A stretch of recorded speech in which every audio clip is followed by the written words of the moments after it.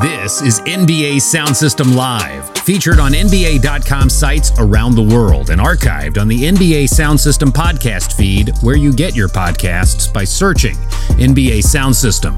Thank you for joining us. Follow us on Twitter, Instagram, and Facebook, each with the handle at NBA Sound System, or visit us at NBASoundSystem.com for more. Now, NBA Sound System Live. It is indeed NBA Sound System LIVE Live. Carlin Gay alongside Scott Rafferty every Tuesday, 3 p.m. Eastern, noon Pacific. We rock and roll through the postseason, and a postseason that has been pretty good. Scott, how are you doing, my man? I feel like I have a bit now. So this week I'm doing better than Derek Favors, Colin. So pretty well, things considered. How about yourself? Can't complain. The playoffs are here, and we have a couple series that tied at 2 that are intriguing, and we'll get into those in a little bit. We'll also talk about the draft lottery, which is going down a week from today, Scott. A lot of teams on the outside looking into the playoffs. That is their championship, trying to get the number 1 overall pick in the NBA draft. And the all defensive teams came out. We'll talk about our snubs from that very tough to crack list of 10 great defenders. But first, we got to start with the Clippers. They've climbed back in their series, tying it at 2 with the Utah Jazz. And I got to ask, have the Clippers finally turned the corner? Are they the team that you expected them to be?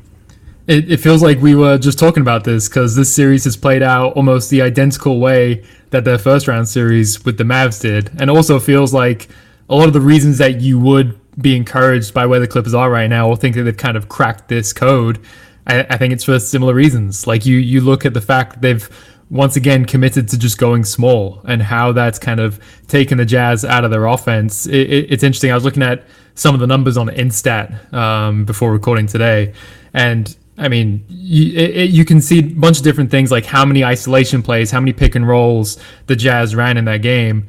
And we don't have to go number by number, but essentially they ran a lot more isolation plays than they usually do, and a lot less pick and rolls than they usually do. And that's because, again, the Clippers are just going small. They're switching pretty much everything 1 through 5, and they're kind of taking the Jazz out of what they like to do, because all season long, it felt like, a clip was going viral from one of their games of them just swinging the ball side to side, dumping it down low, Rudy Gobert on the roll, finding a wide open 3-point shooter. And that kind of ball movement and rhythm was just not there in game 4. And you got to credit the Clippers. I thought they were fantastic defensively in that game, and they were just swarming. They were everywhere. They were very active, and they did what they needed to do for this series to be at 2-2. But in terms of figuring this Jazz team out, I mean, we have to talk about Mike Conley, right? Because it's so much easier to play the Jazz this way when Conley isn't there, because he's their secondary playmaker on the perimeter, a guy who, when they double Donovan Mitchell and take the ball out of his hands, Conley can make a wide open 3, or he can put the ball on the floor and find the open man, or hit a floater or something like that. So I think, they were able to win the first 2 games of this series without Mike Conley, but I think the last 2 in LA, you really saw how much this team misses him. Yeah, it all really comes down for me in this series to, as you said, the health of Mike Conley and helping out what Donovan Mitchell can do. Because it's clear, Donovan Mitchell is a player. He's going to score points. He scored 30 points in, I think, what is the last 9 games that he's been in? Six games? Yeah, something like that. Yeah, so he is balling. He's doing his part. And it's not to say that the other Jazz aren't stepping up. They're having a game here or there, but they're just not able to elevate to the level where they need to be. And Donovan Mitchell can only do so much. And it's really the times when he sits that things sort of collapse. And that's been all playoff long, really, for the Utah Jazz. If you look at it, with Donovan Mitchell on the floor, the Jazz are outscoring teams 5.4 points per 100 possessions. When he's off the floor, they're almost being outscored by 7 points per 100 possessions. In those last 2 games in LA that tied the series up, it's drastic. When Donovan Mitchell sits, he only sat for 24 minutes over those 2 games. He sat, and they were being outscored by 42.4 points per 100 possessions. That's a lot of points. That's a tough hole to dig yourself out of, and you can see it. It's not just the numbers that tell you that. You can see it. You can feel it. It's like the minute Donovan Mitchell hits the bench, the Clippers sort of perk up and say, all right, this is our chance to either extend the lead or dig out of a hole. And the Jazz just kind of look and say, well, come on, Quinn. When's he going to walk back to the scores table here where we're getting our butts beat? And they really can't get back into the game. It's almost a little bit of a mental thing. And I think if Mike Conley is able to come back and be healthy, close to healthy as possible, who knows with a hamstring? You just really don't know. And we'll talk about that, a different hamstring in a different series a little later. But who knows with this hamstring if Mike Conley could get back to being normal? But I think just his presence on the floor will just calm things down for the Jazz because they'll have a playmaker or someone that could not only score for himself but get others easier looks. Because when Donovan Mitchell leaves the floor, they just don't have anybody else. And they do have good playmakers. Joe Ingles is a good playmaker. Jordan Clarkson is a good playmaker for himself. Bogdanovich is a better playmaker than I think people give him credit for. But they're not elite playmakers. And in the playoffs, you need elite playmakers to find other people easy looks. And to your point, the Jazz's second most used lineup this season was Mike Conley, Rudy Gobert, Jordan Clarkson, Georges Niang, and Joe Ingles. So basically, they're starting five without Donovan Mitchell. And it was the second most used lineup, and they obliterated teams. They had a net rating of 15.0. They were actually better offensively than their normal starting five, and even better defensively. And by no means does that mean that lineup is better than when right. Mitchell is in there, because that's not the case. But that goes to show, they did lean on, the Conley without Mitchell lineups pretty heavily this season, and they were really successful. And the other thing is, when Conley comes back, or if he does come back in the series, it moves Joe Ingles back to the bench in that sixth, seventh man role that he played all year long. And at that point, he could be the true playmaker for that second unit. And that's the role he kind of played in all year long, as being that secondary playmaker with that second unit. But when he's on, starting, he's playing big minutes, and then he has to kind of orchestrate what the second unit does. He gets worn out as much as Mitchell has. Well, and defensively, too. He's chasing around Paul George, and that's right. Just what makes this Clippers team so difficult, is that when they're firing all cylinders, they're moving the ball around themselves. They've got 5 3-point shooters on the court basically at all times right now, and they have, however you want to put it, a top 5 player in the league and a top 20, top 25 player, and both of them played fantastic in Game 3 and 4. And when the Clippers are doing that, they're tough. There's a reason that I know you're not as high on them as I am, and that's by no means. I'm by no means saying this is the best team in the league right now. But that, given the way that they have looked, especially in moments in these playoffs, given the makeup of this team, I really do think this team could win the championship this season. I don't think that's a hot take or anything. So, this is just a really good team. That's ultimately what it comes down to. And I think we're kind of just, again, the Conley thing aside, we're kind of seeing some of the concerns with this Jazz team during the regular season, I think, come to surface. But again, with Conley, that probably wouldn't look nearly as bad. Yeah, it's a little unfair to really judge this Jazz team because I think a lot of people will do that. This is a regular season team. It was built like a regular season team. It'll be very successful in the 82-game season, but once they get into the 16-game season, it's going to look a little different because Donovan Mitchell has to do so much and everything. And Rudy Gobert can't give you so much offensively, and there's ways to slow him down. But I think if Mike Conley is in the lineup, this is a very different series. Some of the things the Clippers are taking away from the Jazz, it just doesn't look as poorly as it does with Mike Conley. Like Georges Niang's now in positions where they're looking for him to make plays. And no disrespect to Georges Niang, loved him. He had a great college career at Iowa State, but he's not Mike Conley. He's never going to be Mike Conley. Look, there's a reason Mike Conley was an All-Star this season. And sure, he was an injury replacement, but he's been in the All-Star conversation basically his entire career. If he hadn't made it this season, he would have been the best player probably in NBA history to never make an All-Star game. There's a reason for that. His numbers might not jump off the page, but he fills in all the gaps on both ends of the court. The things he does well, he does at a really high level. And he's just kind of the guy that every team in the league would want on their roster because of what he does. So, yeah, you take that off. And that's been... to be honest, that's been a theme this entire playoffs. Conley, I don't think, is the second best player on that team. However you want to order it, it's Gobert and Mitchell, the top two. But if you take the second or third best player off any team right now, they're going to suffer in some way. And it's just unfortunate that's kind of happened in this series for the Jazz. Yeah. Before we move on, I want to ask this one question about the Jazz, and I'm just going to leave it out there. You don't have to answer it if you don't want to, Scott, but I'm just going to leave it out there.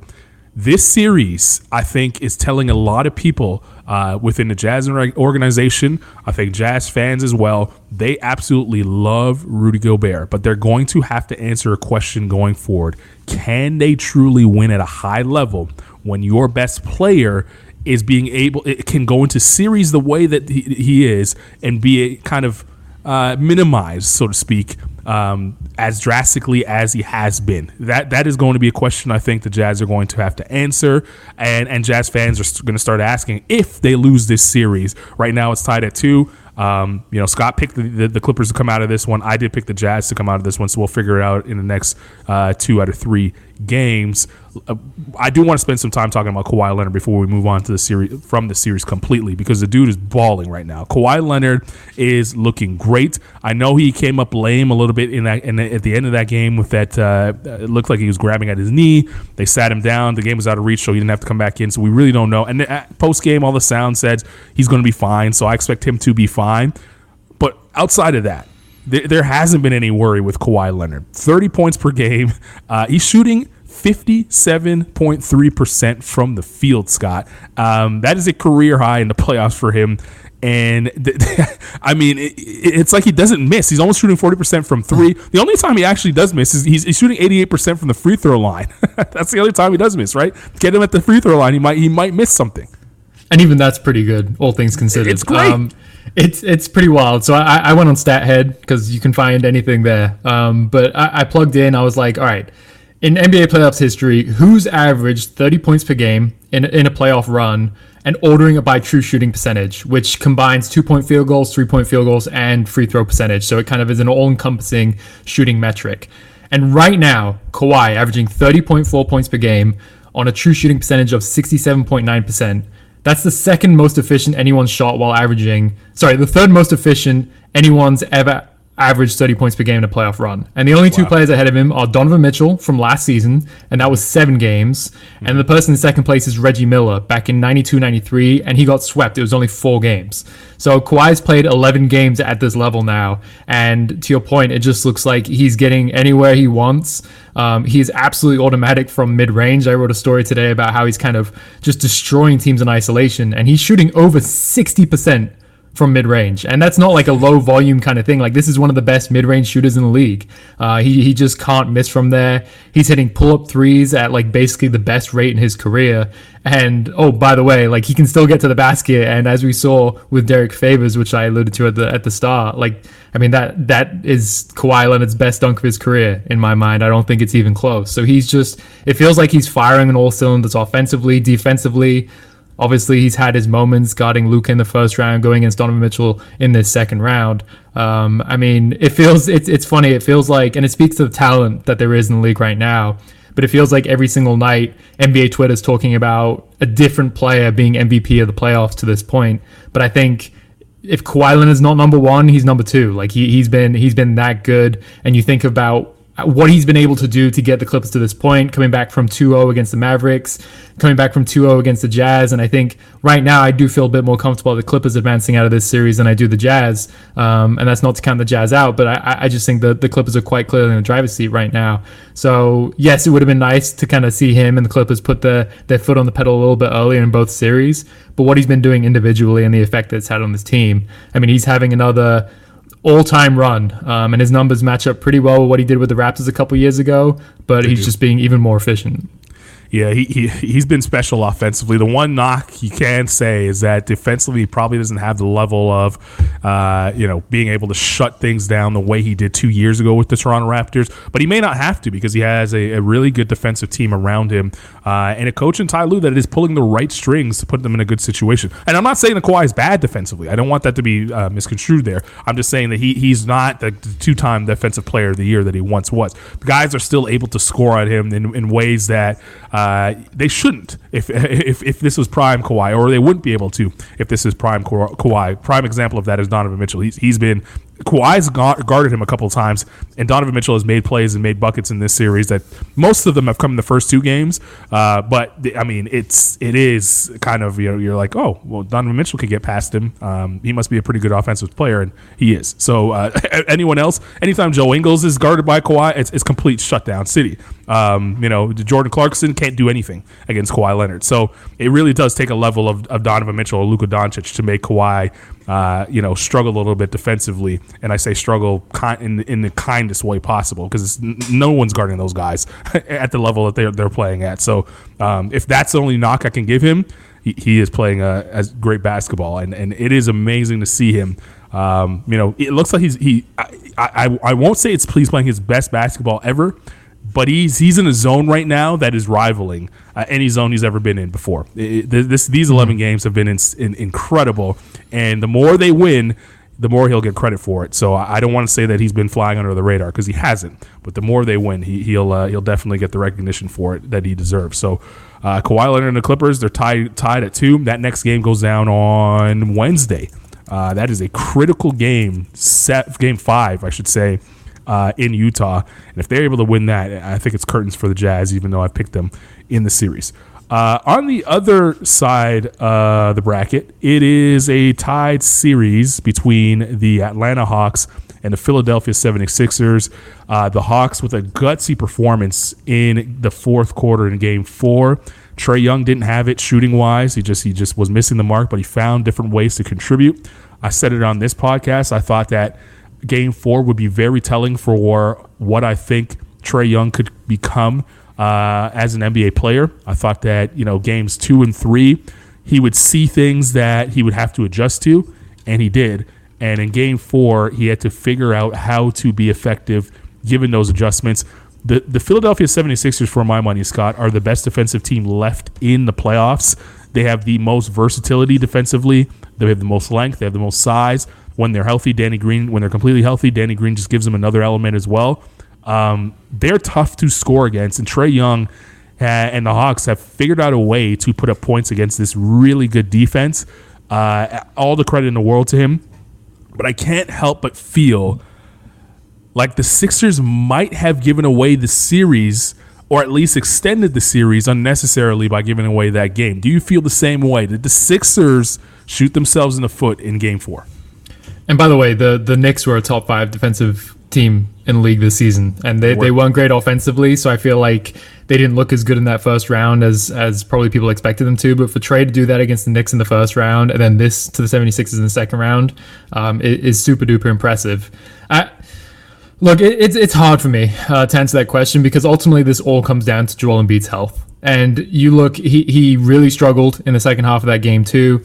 ESPN's Kurt Goldsberry had the stat that he went 0 for 12 in the second half, and that's the most attempts in a half without a make over the last 25 postseasons. And he just, even before Game 4, I kind of thought it was between, going back to the whole MVP of the playoffs thing, like between him and Kevin Durant was the MVP for me. And I wrote, like, this is a guy who dominated the first round, then he got injured, and then since he's come back, he's shown no signs of that injury. Like, he's been even more dominant. And I think that Game 4 was the first time that it was clear that he was kind of battling a knee injury. He talked about it after the game, saying things like he had no lift, and obviously his knee was bothering him. And you saw the results, and this team is just not the same if Joel Embiid is not 100% on both ends of the court. He is without a doubt the best player. We've gone over the on-off splits before when he's on the floor, what the 76ers do, and that just speaks to how impactful he is. So, I mean, that was the biggest thing going into this series, was Joel Embiid's health. And I think after Game 4, the way that played out, and for him in the second half, I mean, if he can't kind of bounce back to the play that he was in games 1 through 3, yeah, like absolutely, I'm worried about the 76ers, because they were able to kind of take care of business against the Wizards without Embiid in that last game, that closeout game. But this Hawks team is completely different, and they will take full advantage if Embiid is not kind of, as I said, firing all cylinders. He did pull down 21 rebounds. He was tough to, pulling down rebounds at a high rate. As you said, struggled from the floor. He went 4 for 20 from the floor. A lot of those makes, all of those makes came in the first half. Did not make a single bucket in the second half. Still finished with 17 points. He got to the line and was able to do his thing, but it's a big drop off from the 39 that we saw in Game 1, the 40 that we saw in Game 2, and even the 27 that we saw in Game 3. This is eerily reminiscent, Scott, to the way that he sort of just fell off a cliff production-wise in 2019 in the series against the Toronto Raptors, where he started that series with a loss, then played really, 2 tough games back-to-back. They blow the Raptors out by 21 in Game 3. He had 33 in that game, and then after that, it was a struggle for him until Game 7, where he played decent, but still, shot horribly from the field. And this has a similar feel, where he just progressively got tired as the series went along. because he was expending so much energy. And I was very shocked to see the way that he was able to play, given the knee injury in the first 3 games of this series.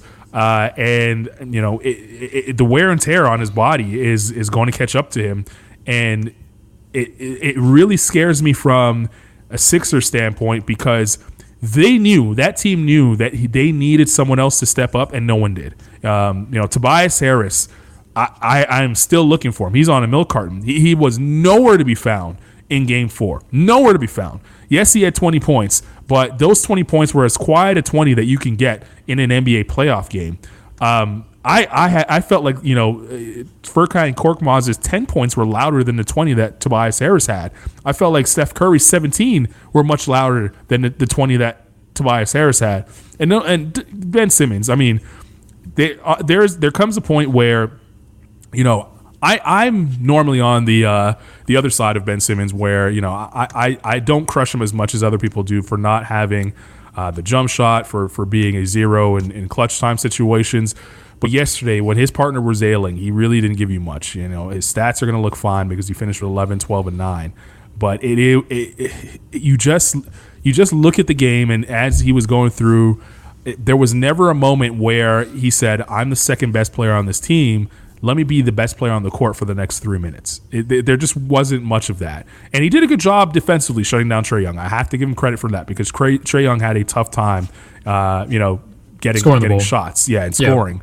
But that's not enough. When you are an all-star, when you are the second best player on this team, you have to be more of an impact player on the offensive end, and he just wasn't. And even including to the point where there was stretches late in that game where Doc Rivers just flat out sat him. You know, that's a tough situation to be in when you're an all-star, second best player in the team, and you're being sat in situations where they're looking for a good shot offensively. He just has to give him more. But I'm more upset at Tobias Harris, because that 20 was as quiet a 20 you'd have in a playoff game. I will say on the Simmons front, I think the more frustrating thing for me is that he was that player that I think you wanted to see in Game 4, in Game 3 of the series.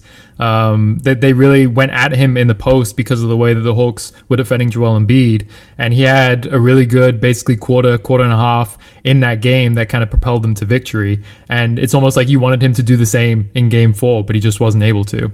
So to help your Tobias Harris point, by the way, I think he only had 6 points in the second half, so he scored 14 of his 20 in the first half. Scott, he had 2 shots. He took 2 shots in the fourth quarter, did not score a point, and grabbed 1 rebound in 10 minutes of fourth quarter action.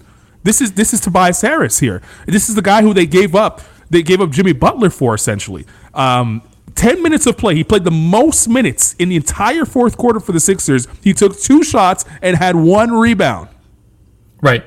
Shake Milton had 4 shots off the bench in 6 minutes. So that's not probably a great trend for the 76ers if Tobias Harris is only taking 2 in 10 minutes and Shake Milton's taking 4 in 6 minutes. But I mean, we just said the same thing with the Jazz. I think this is some of the concerns that I had for the 76ers kind of going into the playoffs, is that as good as they were on both ends of the court during the regular season, I kind of worried about, you know, what does this team look like when Joel Embiid really isn't able to get to his spots and just completely physically dominate the opposing team, or if he has a down night, like who is that other person that's going to step up?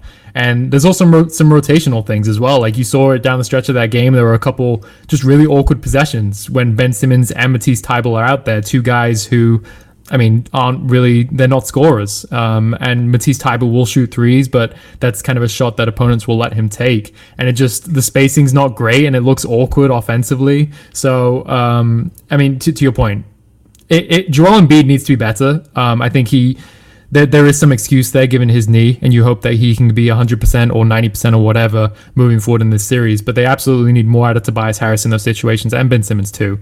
And like you, I don't criticize Ben Simmons as much as a lot of other people, because he's a fantastic defender. He's one of the best passers in the league. He does all the little things that you kind of want. But it is those moments when Joel Embiid is not able to do his thing that you would like to kind of see him step up, because he's shown time and time again in the past that he does have that in him. He just doesn't do it consistently enough. The one saving grace for the Philadelphia 76ers is the fact that they play great defense. They are, like I said, I think in my opinion, they're the best defensive team remaining in the postseason. As bad as they looked in that fourth quarter, and they were 4 for 16 from the field in the fourth quarter. They were awful. They just couldn't get a basket. The Hawks were only 8 for 24 in the fourth quarter, shot 33% in that fourth, and barely won by 3 points in that fourth quarter. Defense is going to keep the Sixers in a lot of the games, and that's where you can see a path to where they're going to be able to get to the finals and potentially win an NBA title. But if no one is going to give Joel Embiid any help, it's going to be tough. He can't carry the load the way he's been carrying it, so far in the postseason. They really walked through Washington because Washington wasn't a talented team. They're not going to be able to walk through the Hawks, and as we see, it's now a tied at 2, and the best 2 out of 3 are here with the rest of the series on the table. If Joel Embiid is not going to be able to elevate the way that he was in Game 1, Game 2, and even Game 3, and he's going to slow down a little bit, then Tobias Harris has to be better, and his points have to be more impactful, especially in the fourth quarter, because I think that's where Joel Embiid is going to have a tough time scoring, is he's already tired. The Hawks know what they want to do to kind of junk the game up a little bit and force other players on the Sixers to beat them. And if that's Shake Milton, okay, and they lose to Shake Milton, I think they'll take that. But, Tobias Harris just can't have 2 shots, no buckets, and 1 rebound. You got to affect the game in a different way. And if you're Ben Simmons, you didn't shoot at all in the fourth quarter. You only grabbed 1 rebound and had 1 dime. That's another. We talk about all the other things that he does outside of scoring. You can't have a fourth quarter where you have 1s across the board. I'm sorry, Ben Simmons, you just can't when the game's on the line. So that's this is the series now. The Hawks feeling good about themselves.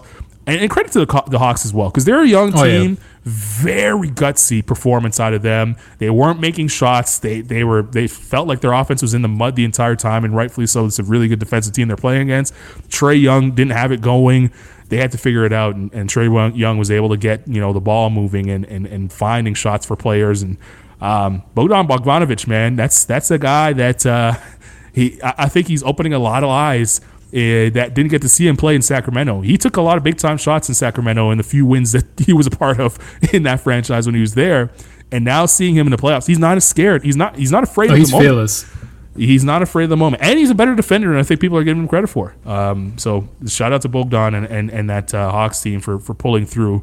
And let's see. That's going to be interesting for Game 5, especially with the health of Joel Embiid kind of in the balance there for that series. Speaking of health, we have to do this one quickly because this Brooklyn Nets Milwaukee Bucks series has taken a turn in the favor of the Milwaukee Bucks. We're not going to take too much time talking about it because for the people that listen to this on the podcast side, they may have already seen the game with the game happening tonight as we record on a Tuesday. There is word, we got breaking news, hours before we recorded here. And for those listening live, they already know as well. James Harden may play in Game 5, coming back from the hamstring injury that he left 40-something seconds into the series with. And that would be a great sign if Harden is able to play for the Nets. But the version of Harden is so important because this Bucks team is now confident. They need, they being Brooklyn, they need to get Game 5. If they don't, I think the series is over in 6. And it all really depends on how healthy Harden could look and how much he can help Kevin Durant if he does play. Yeah, and it is weird to think that yesterday, as of recording, he was ruled out, and then he goes from I think it was questionable. Probable to questionable to probable or whatever it was.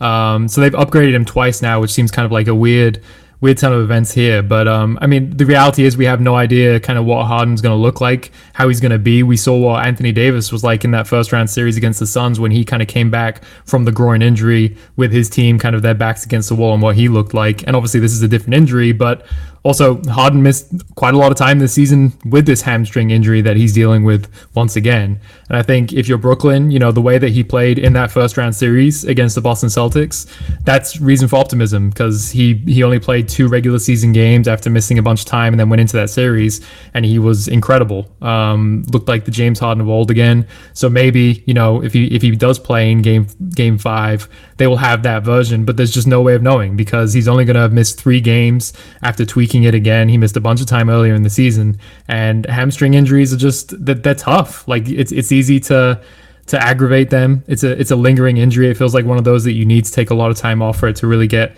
good. And the way that James Harden plays too, the way that he decelerates, do you know what I mean? The pace that he plays with, any basketball player will feel the effects of a hamstring injury, but I think in particular for someone like him and the way that he plays. So ultimately, you just hope that James Harden is in good enough health. You hope that they're not, he doesn't feel the need to rush back. He's not putting himself in jeopardy by playing in this game if he does.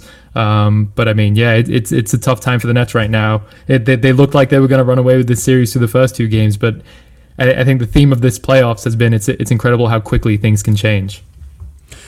It's I know Kevin Durant hates this hates the legacy talk, but it's a big legacy game for Kevin Durant. Win, lose, or draw. Is it? I'm not putting the win. I don't think it hurts his legacy, but I think it helps his legacy. So it's only favorable for him if he's able to win this game. You could just add to the resume that he has already accumulated over the years. It's not going to hurt his legacy. His legacy is what it is. He's a Hall of Fame player, but it just adds to the legend of Kevin Durant if he's able to get this game with a compromised James Harden, with Kyrie out. Must-win game, tied at 2 with a Bucks team that seems like they're figuring it out and kind of flipping the switch. This would be a great story to tell when he's retired, that he said, we walked into the belly of the beast in a game 5 and I went crazy and was able to get a big time win and get us a 3-2 lead. So be interesting to see what happens tonight for those who are listening live, and for those who have already seen it, probably already know the result, and we may look silly with with whatever we just said regarding it. What we are way ahead of is the NBA draft lottery, Scott. Next Tuesday, it is the draft lottery for teams that did not qualify for the postseason. There's a lot on the line, and you wrote a terrific article over on NBA.com, just highlighting some of the big storylines heading into the draft lottery for a bunch of teams. When you were kind of going through it, I think you on the assignment, I think you probably didn't realize how much is at stake for so many franchises now in this lottery that's we're a week away from. Coming out of it, what's some of the biggest storylines that you really can sort of like, that's interesting. That might change or shift the balance of power, or at least kickstart a rebuild that we didn't see coming. Yeah, I mean, I got a headache writing that article because all the numbers, looking it up and all the possibilities, the lottery is just insane. But it's going to be fascinating to see what plays out, because there's a lot at stake for the teams that didn't make the playoffs this season. I think you look at a team in the Raptors who are getting a lottery pick for the first time. Since I think it's 2016 when they selected Jakob Poeltl, and as disappointing of a season as they had, potentially adding like a top 4 pick in this draft. To their core, Fred VanVleet, Pascal Siakam, OG Anunoby. We don't know what's going to happen with Kyle Lowry, but if you add kind of a top 5 talent in this draft, potentially even the number 1 pick to that core, I think they're going to be able to kind of pick up the pieces pretty quickly going into next season. But beyond them, I mean, I think the 2 most interesting teams going into the draft are the Thunder and the Magic. And I'm not going to go through all the possibilities, but there is a chance that both those teams will have 2 lottery picks. So like the Thunder, who I think already have one of the more interesting young cores, or some of the most interesting young prospects in the league, could in theory have 2 top 6 picks in this draft. And the same thing for the Magic. And the Magic don't have like a Shai Gilgeous-Alexander they can build around, but if they add 2 top tier talents, that's gonna really accelerate their rebuild. And potentially the biggest storyline going into the lottery is what happens to the Timberwolves pick, because if you remember, the Timberwolves traded a pick to the Golden State Warriors that was top 3 protected in that Wiggins D'Angelo Russell deal. So if it's in the top 3 in this draft, the Timberwolves they keep it, and they get to add another young talent to their core. But if it falls outside of the top 3, that's going to the Warriors. And that's just, again, that's fascinating as well because they missed out on the playoffs this season. But I think Steph proved to everyone that he's still an MVP caliber player. You get Klay Thompson back. Who knows what he's going to look like from that injury. But I think knowing what we do about Klay, I have pretty high faith that he's going to be a very good player again. And Draymond Green offensively obviously has fallen off, but he's still a terrific defender. So, what do they do with that pick? Do they trade it? Do they draft someone? Do they pair it with James Wiseman and get aggressive in the trade market? So those are kind of the 3 big storylines that I'm interested in seeing that going into the lottery. But you can see all the possibilities in my article on NBA.com. As I said, I had a headache putting it together because there's so many different possibilities, but that's also what makes the lottery fun. Yeah, it's interesting that the most likely pick for the Minnesota Timberwolves is going to be number 7, I believe. They are that would go to the Golden State Warriors if that is the case. That's the pick that I'm most going to be looking forward to seeing where it lands. The Warriors end up with another top end draft pick to add to their core. They're getting Klay back. They're getting James Wiseman back. And then they're going to have some pieces that they can say, all right, let's go and get maybe an available disgruntled superstar that we can now pair with Steph and Klay and Draymond, and we'll get right back in business. If they were to give up a Wiggins and someone else, because Wiggins' contract could match any big time contract there is out there. So that would be interesting. I'm going to do something right now. I'm going to go on Tankathon and I'm going to sim the lottery and see what we get here, Scott. I'm going to sim the lottery. What's your prediction? Give me your prediction. Who ends up with the number 1 pick in your assessment before I push this sim here? Well, I was going to say, by the way, the fascinating team is the Rockets as well, because there's basically a 50% chance of them getting a top 4 pick and a 50% chance of them falling to 5. And if they fall to 5, that pick goes to the Thunder. So that's very interesting. But I think for maximum chaos and also being someone who writes for NBA Canada, let's go with the Raptors getting the number 1 pick and just shaking the lottery up completely. All right, I'm predicting that the Cleveland Cavaliers somehow, some way again get a number 1 pick. That's honestly probably the safest bet based on history. Guess what? The Cleveland Cavaliers got it. Cleveland Cavaliers end up with the number 1 pick. Of course. The Thunder end up with number 2. The Raptors number 3. The Orlando Magic end up 4. And then you predicted it. The Houston Rockets lose their pick number 5 to OKC. So OKC in this scenario would end up with picks number 2 and number 5 in this draft. Detroit has 6, and the Golden State Warriors get the Minnesota Timberwolves pick at number 7. So that's and then the rest of it shakes out the way it's supposed to shake out. Orlando also gives up their pick to or Orlando gets a Chicago pick at 8, and everything else falls into place. So that would be interesting if the Thunder were able to get 2 top 5 picks, and then you add it to what they already have with Shai Gilgeous-Alexander and Poku and Luguentz Dort and that young core that they're building in Oklahoma City. And we know that Sam Presti is not afraid to pull the trigger on a big-time deal. Again, if you're thinking about, this disgruntled star, maybe we can go and get someone because we can't get them in free agency.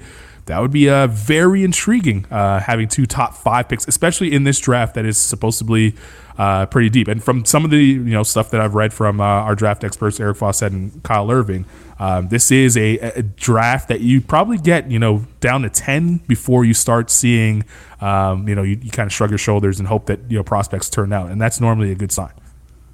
Absolutely. And even the Thunder this season, I mean, they I think it's fair to say they kind of tanked down the stretch there, but when Shai was healthy in particular, they were a pretty competitive team and they were hovering around 500, and Shai really made the leap. Many people thought. Yeah, exactly. And Shai, I think he wasn't, I feel like, on a lot of people's all-star radar, but he made that jump into kind of an all-star caliber player. And yeah, to your point, if you add 2 top 5 or 6 players in this draft to that, they've already got one of the best perimeter defenders in Lu Dort. Poku, who knows what he's going to be, but he could, I think he could be anything based on what we know about him right now. So yeah, they were a fascinating team this season, especially in the first, 40, 50 games. So I think they could be, depending on how the ping pong balls fall, I think they could be the big winners of the lottery. And they still have Al Horford on the roster that they can figure out how to turn him into assets. Stan Presti's pretty good at that. And they got 1 billion draft picks in the future that they could also. That's the thing too. It's crazy. Actual assets as well. So that's the draft lottery. It's going to be exciting next Tuesday. We'll talk a little bit more about the actual prospects on next Tuesday's show. spend some time talking about there, because there's a lot of intriguing ones that we'll figure out maybe where they'll land in after that draft lottery is done next Tuesday. I think it's on ESPN ahead of the Western or Eastern Conference Finals, whatever conference finals ESPN has, but it'll definitely happen next Tuesday at 8:30 Eastern time. All right, the all defense. We talked about Lou Dort. The all defensive team came out yesterday, and any snubs? Any snubs in your opinion? Let's go through the list of who actually made the team. First team all defense: Rudy Gobert, Ben Simmons, Draymond Green, Giannis Antetokounmpo, and Drew Holiday. And all defensive second team featured a pair of Miami Heat players: Bam Adebayo, Jimmy Butler, Joel Embiid, Matisse Thybulle, and Kawhi Leonard. No Tobias Harris on the all defensive team, but Matisse Thybulle did make it. So 3 Sixers make it, 2 Heat players make it, 2 Bucks make it, and we have 1 Jazz and 1 Warrior, and obviously Kawhi feels like he's always going to be there. So any beef with the 10 players that were named? You know what? I don't really have any beef, but it is pretty crazy that 7 of the 10 were from 3 teams. And I think one of the interesting things that stood out to me is that you look at what the best defensive teams in the league were this season. The Lakers were number 1 in defensive rating, and they didn't have a single person on these all defensive teams. And I mean, I don't know who that player would have been, really, because I think their 2 best defenders are probably LeBron and Anthony Davis, and they were injured most of the season. But what that team did, even without those 2, was incredibly impressive on that end of the court. And I think the Suns, too, they have some beef with this list, because Mikal Bridges, who he was on the outside looking in, I think he received the most votes out of the guards who didn't make it. But I think when you look at how good that team was, they finished 6th in defensive efficiency this season. To not have someone represented on these all defensive teams kind of jumps out. And it reminds me of the Raptors last season. And I think they were the 2nd best defensive team in the league. And they almost had so many good defenders that it was hard to just pick one. Like, you could have made a case for Kyle Lowry, Fred VanVleet, OG Anunoby, even Pascal Siakam. Marc Gasol, his on-off splits were absolutely insane for that team, and you could probably make a case for him as well. So those are the teams that I find are really hard. And New York, to be fair as well, I know you've mentioned before, kind of, there was maybe 2 months ago on Slack, you kind of chimed in, was just like, why is no one's saying Nerlens Noel's name for all defense? And I think he had a hard path just given the sense of position, but it is difficult with those teams that are so dominant defensively, and yet not one single player from those teams are represented. So I think for me, overall, I don't really have beef with this list. I think Mikal Bridges, Marcus Smart, and Lou Dort are probably the 3 that jumped out to me that, had a very good case and didn't end up making it. But I have a feeling you're going to say you're not so high on Matisse Thybulle making the second team, aren't you? I'm not, and I do think he is an all defensive caliber player. I just find it. I just have a tough time giving Matisse Thybulle the nod over either Mikal Bridges or Luguentz Dort because of the load that he would have had to carry defensively all year long. And he does make a huge impact defensively, but he's also playing with Ben Simmons, and he's also playing with Joel Embiid. And I just find it a tough time to make you believe that this is a team that features 3 of the league's best defensive players, apparently, 3 of the top 10 at least, and they weren't the best defensive team in the league. And then also he's coming off the bench. I do take that into consideration. He is coming off the bench, whereas Bridges is starting the game. There's a different story that you can tell with Mikal Bridges starting the game, and he doesn't have a bunch of defensive lockdown defenders surrounding him. We always laugh at. Not anymore, but we used to laugh at the way that Ayton played defense, and he's his anchor. We used to laugh at the way that Booker plays defense, and he's there too. So Mikal Bridges did not miss a single game. Played 72 games all year long. Played for a really good team, 2nd best team in terms of record, and still didn't get the nod. And then Lou Dort, I'm a little bit disappointed in Lou Dort not making it because of he made a name for himself defensively. I do get why though, because I understand maybe the Thunder kind of tanking the way that they did maybe takes away a little bit of you can't be rewarded by getting an all defensive type player. I do think that he has time to get there. I think he's only 21, absolutely. So he's going to get there at some point. But I wouldn't have been mad to see his name get a little bit more love. But I do think that Bridges should have definitely made it over Thibault. No question about it. And that's no disrespect to Thibault. I think he is an all defensive talent, but I just think that you have an easier job when you're coming off the bench and you're defending guys in certain situations versus starting the game. You're going up against one-on-one the best defender on the other team. You're playing big minutes against the best defender on the team. It's just a difference to me anyway. That's all. But I think that's interesting. What's interesting about these teams is that it is a reflection of different types of defenders. And I think that's one of the hard things that's to evaluate about defense. Because offensively, we have all these different stats. Who's good in pick and roll? Who's good in isolation? Who's a good three-point shooter? Who's good at spot-ups coming off of screens? Like, you can categorize offensive players so much easier than you can defensive players. And I think like someone like Lou Dort guards the best player on the opposing team every single night. And he makes life difficult for them. And sure, there's nights when someone is going to light him up, but that just comes with the territory of playing against defending the best players every single night. And I think Matisse Thybulle is capable of that. But for me, he is arguably the most disruptive perimeter defender in the league right now. He posted a steal rate of 3.9 this season and a block rate of 4.9. Do you want to guess how many times in NBA history a player has posted those numbers in a single season? Go for it. 0. 1. Gerald Wallace in 2005, 2006. So it's only happened one other time in NBA history, according to StatHead. And Matisse Thybulle blocked like the second most threes this season. Only Chris Boucher blocked more. And you consider the minutes that he played for him to be that high up in that category. I don't really have a problem with it because I think he's just flat out incredible defensively, and he's just an absolute pest, and he gets his hands on everything. So for me, and this is what's difficult about all defense as well. Like, there's only 2 teams, there's only 10 players, and I think when you look at the players who didn't make it, we've already kind of talked about this off air. Maybe this isn't the case every single year, but certainly this year, like if there was a third team all defense, I mean, it would have been Mikal Bridges, Marcus Smart, Lou Dort, a Clint Capella. And then maybe like a Miles Turner, Julius Randle, OG Anunoby. Like that's you can make the case that there's some of the 5 best defenders in the league easily. So it just speaks to kind of how much talent there is again in the league right now, and it's all defense is really difficult. It really is. So do you think it's time to move to the 3 teams here? Because I do. We're getting the All NBA announcement in a matter of hours here, and that will happen on TNT ahead of the Nets Bucks game. But you do think that there's time to move to 3? I disagree. I do like the exclusivity that it does provide when you just have 2 teams, because not every year. This year, I can't make that argument. This year, you could probably fill up 4 teams if you wanted to, with how good some of these players individually have been defensively. But I don't think that that's going to be the case every year. I think there's some years where you have a situation where you're like, there's a couple of guys that probably really shouldn't even be on this team, but they are.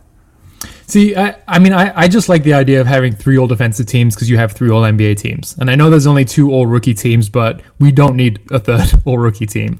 But I think it's a fun exercise, which is something we can either do another time or off air or whatever. But going through like random years and seeing who other players received votes for all defense, because like I just plugged in like 2015-16 for example, and the players who didn't get it who just missed out were Rudy Gobert, Klay Thompson, Jay Crowder, LeBron James, Kyle Lowry, and Danny Green. Like, I think those are certainly some of the best defenders at that position. And I think, we're going to look at the end of people's careers like Klay Thompson.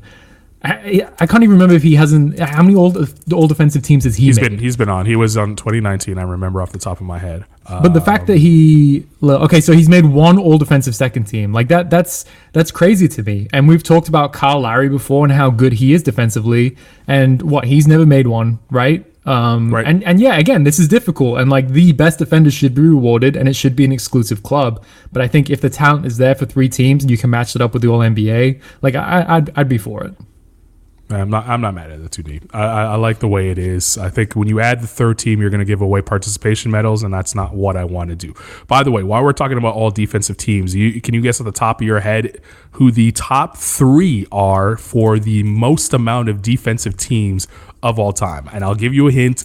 They all played in the bygone era. None of the guys that you they played in your wheelhouse. It's not before your time. It's not before your time. It is during your wheelhouse. And once I give you the couple, I think you'll take it. Just think of longevity. Think of good defenders. Colin, why are you putting me on the spot like this? You know I'm not going to be able to do this. Early 2000s longevity, good defenders. I mean, Tim Duncan's got to be up there, right? Tim Duncan's number 1 with 15 total teams. He made it 8 times first team, 7 times second team. Okay. No Defensive Player of the Year awards, by the way. That's crazy. I mean, I'm assuming that there's got to be like, is Kareem up there? You're in the right era. Kareem's there. He's 4th. Kareem's 4th. You're in the right era, though, with the Tim Duncan. Kareem's 4th. He finished his career with 11 all-defensive team nominations. 5 of them were first team. He also never won a Defensive Player of the Year award. But you're in the right era with Tim KG. Kevin Garnett is number 2 with 12. He's actually tied for number 2. So maybe Kareem is 3 because Kevin Garnett is tied for number 2 with 12. 9 of them coming on the first team. And, of course, he won Defensive Player of the Year his first year in Boston. So it's not like Michael Jordan and Scottie Pippen for the other one? It's not that era. Not that era. Jordan and Scottie Scottie finished with 10. Jordan finished with 9. All of them first team for Michael Jordan. Of course, he won Defensive Player of the Year the same year he won the MVP. Scottie, 10. 8 of them were first team, never won Defensive Player of the Year. But you got to stay in the Tim Duncan, Kevin Garnett era. I feel like this is going to be obvious, isn't it? It is very obvious. Oh, it's Kobe. Yeah, it's got to be Kobe. Yeah, it's Kobe. He's 12, so he's tied for second with Kevin Garnett. He also never won Defensive Player of the Year, but 9 times first team, 3 times, of course, second team. So that is the active leader right now in the NBA is Chris Paul with 9 defensive team nominations. 7 of them first team, 2 of them, of course, second team. Never won Defensive Player of the Year. It's funny to see some of the names on this list and how many of them have actually won the Defensive Player of the Year award. As I'm looking at it right now, at the top, and you're looking at the top 10, the only ones that have won Defensive Player of the Year is Kevin Garnett, Gary Payton, who had 9 all defensive team nominations, Michael Jordan, of course, as I mentioned, and 2 of them for Hakeem Olajuwon. He won Defensive Player of the Year twice in his career. But outside of that, it's Jason Kidd never won it, Dennis Johnson never won it, Bobby Jones never won it, probably should have. And obviously Chris Paul did not either. So that's the list. It is a tough list to crack, and I like it. It's only been around since 1983, so maybe we do need to update it. It's not like one of these old time awards that we've given away, but it's tough. It's tough to make it. It is, and I do like that. It also is tough to make the All NBA list.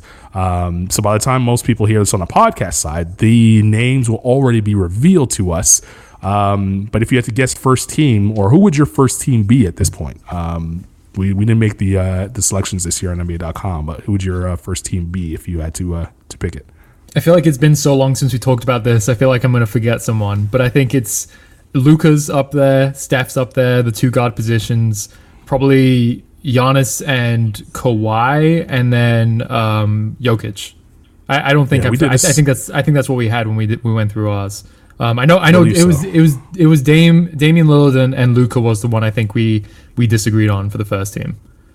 Yeah, we did this a while ago, and I feel like I forgot mines. And but if I had to go now off the spot, it was I definitely had Steph and Dame in my backcourt. I feel like I did not have Luka. I think Luka was, or I had Steph and CP. It was one of the 2. I know I had Steph, and then my front court was Jokic. I want to say it was Giannis and Kawhi. Yeah, I want to say it was Giannis and Kawhi. So, yeah, that was a little while ago we did that. By the way, we already spoke about this off the air, but LeBron James leads all players in NBA history with 16 total all NBA nominations in 17 seasons. Incredible. He's going to get another one. Spoiler alert this year. That's pretty good. Kobe finishing 2. He's tied with Kareem and Tim Duncan for that with 15 each.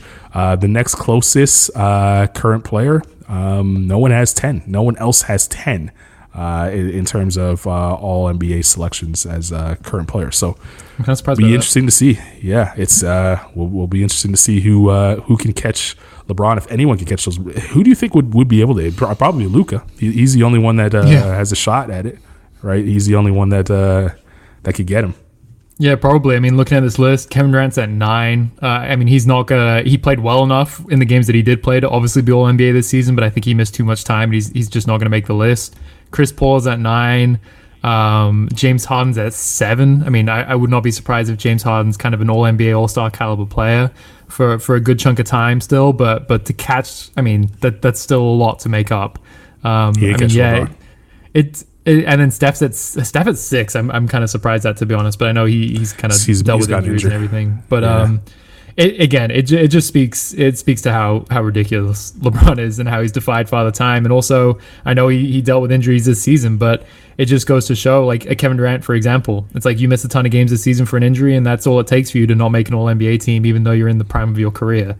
And it's really difficult, and you need a lot of good fortune to kind of stick around in this league for as long as obviously LeBron has, but also to just dominate. I mean, 10 All NBAs, a decade of being one of the top 15 players in the league. And I know it's not always like that because it's positional based, and sometimes players get squeezed out because there's just some positions are overloaded. But I mean, to be top 15 player for over a decade is absurd when you put it like that. Yeah, it really is. Very few have done it as greatly as LeBron has, and he's just extending his lead in the All NBA total nominations, and he'll definitely do that this year. We could say that, right? Like, there's no chance he doesn't make at least 13. There's no chance he doesn't make at least 13. I don't want to listen to this podcast on a Wednesday morning and sound like a fool because I said LeBron James has got to number 17 this year. Look, he played 45 games. He played 45 games this season. I had him on one of our teams. I think I had him on my All NBA second team when we discussed this. I think I had like him and maybe it was Julius Randle actually on the All second team. But I think I wouldn't be surprised like if he's not on every single person's All NBA team who voted. And I wouldn't be surprised if he slips to like the third team, for example. But I mean, he was arguably the front runner and MVP before he got injured, and it's kind of easy to forget that. So I mean, I had him on my All NBA team. I kind of do expect him to make it, but I don't think it's like a slam dunk. I don't think it's an absolute given. Well, that's where you and I differ. I definitely think it's a slam dunk. Yes, I think we had Jimmy Butler, by the way. I think we had Jimmy Butler second team with LeBron, and then Julius Randle, and then I can't remember who we had as the other forward on the third team, but I think that's what it was. Yeah, I think we disagreed about that. I had Jimmy Butler on mine as a guard, and it was weird. But anyway, if LeBron's not on the team, we'll just wear. Well, I will wear egg on our face. You kind of just stepped out of the line of fire there for that. Next week we'll be back ahead of the draft lottery with a ton of news around the draft. We'll know who's in the conference finals by that point. There'll be game 7s that won't go beyond this weekend, so we'll know who's in the conference finals by the next time we speak to you. If you missed any part of the show, you can catch us on the podcast. And a reminder, if you want to catch us live, you can listen to us across the NBA Global Networks over on NBA.com in Canada, India, and Australia. And also, make sure you check out NBA.com. We have everything leading up to the draft lottery and also everything going on in the NBA postseason. For Scott Rafferty, I am Carlin Gay. We will see you next week right here, 3 p.m. Eastern, noon Pacific on NBA Sound System.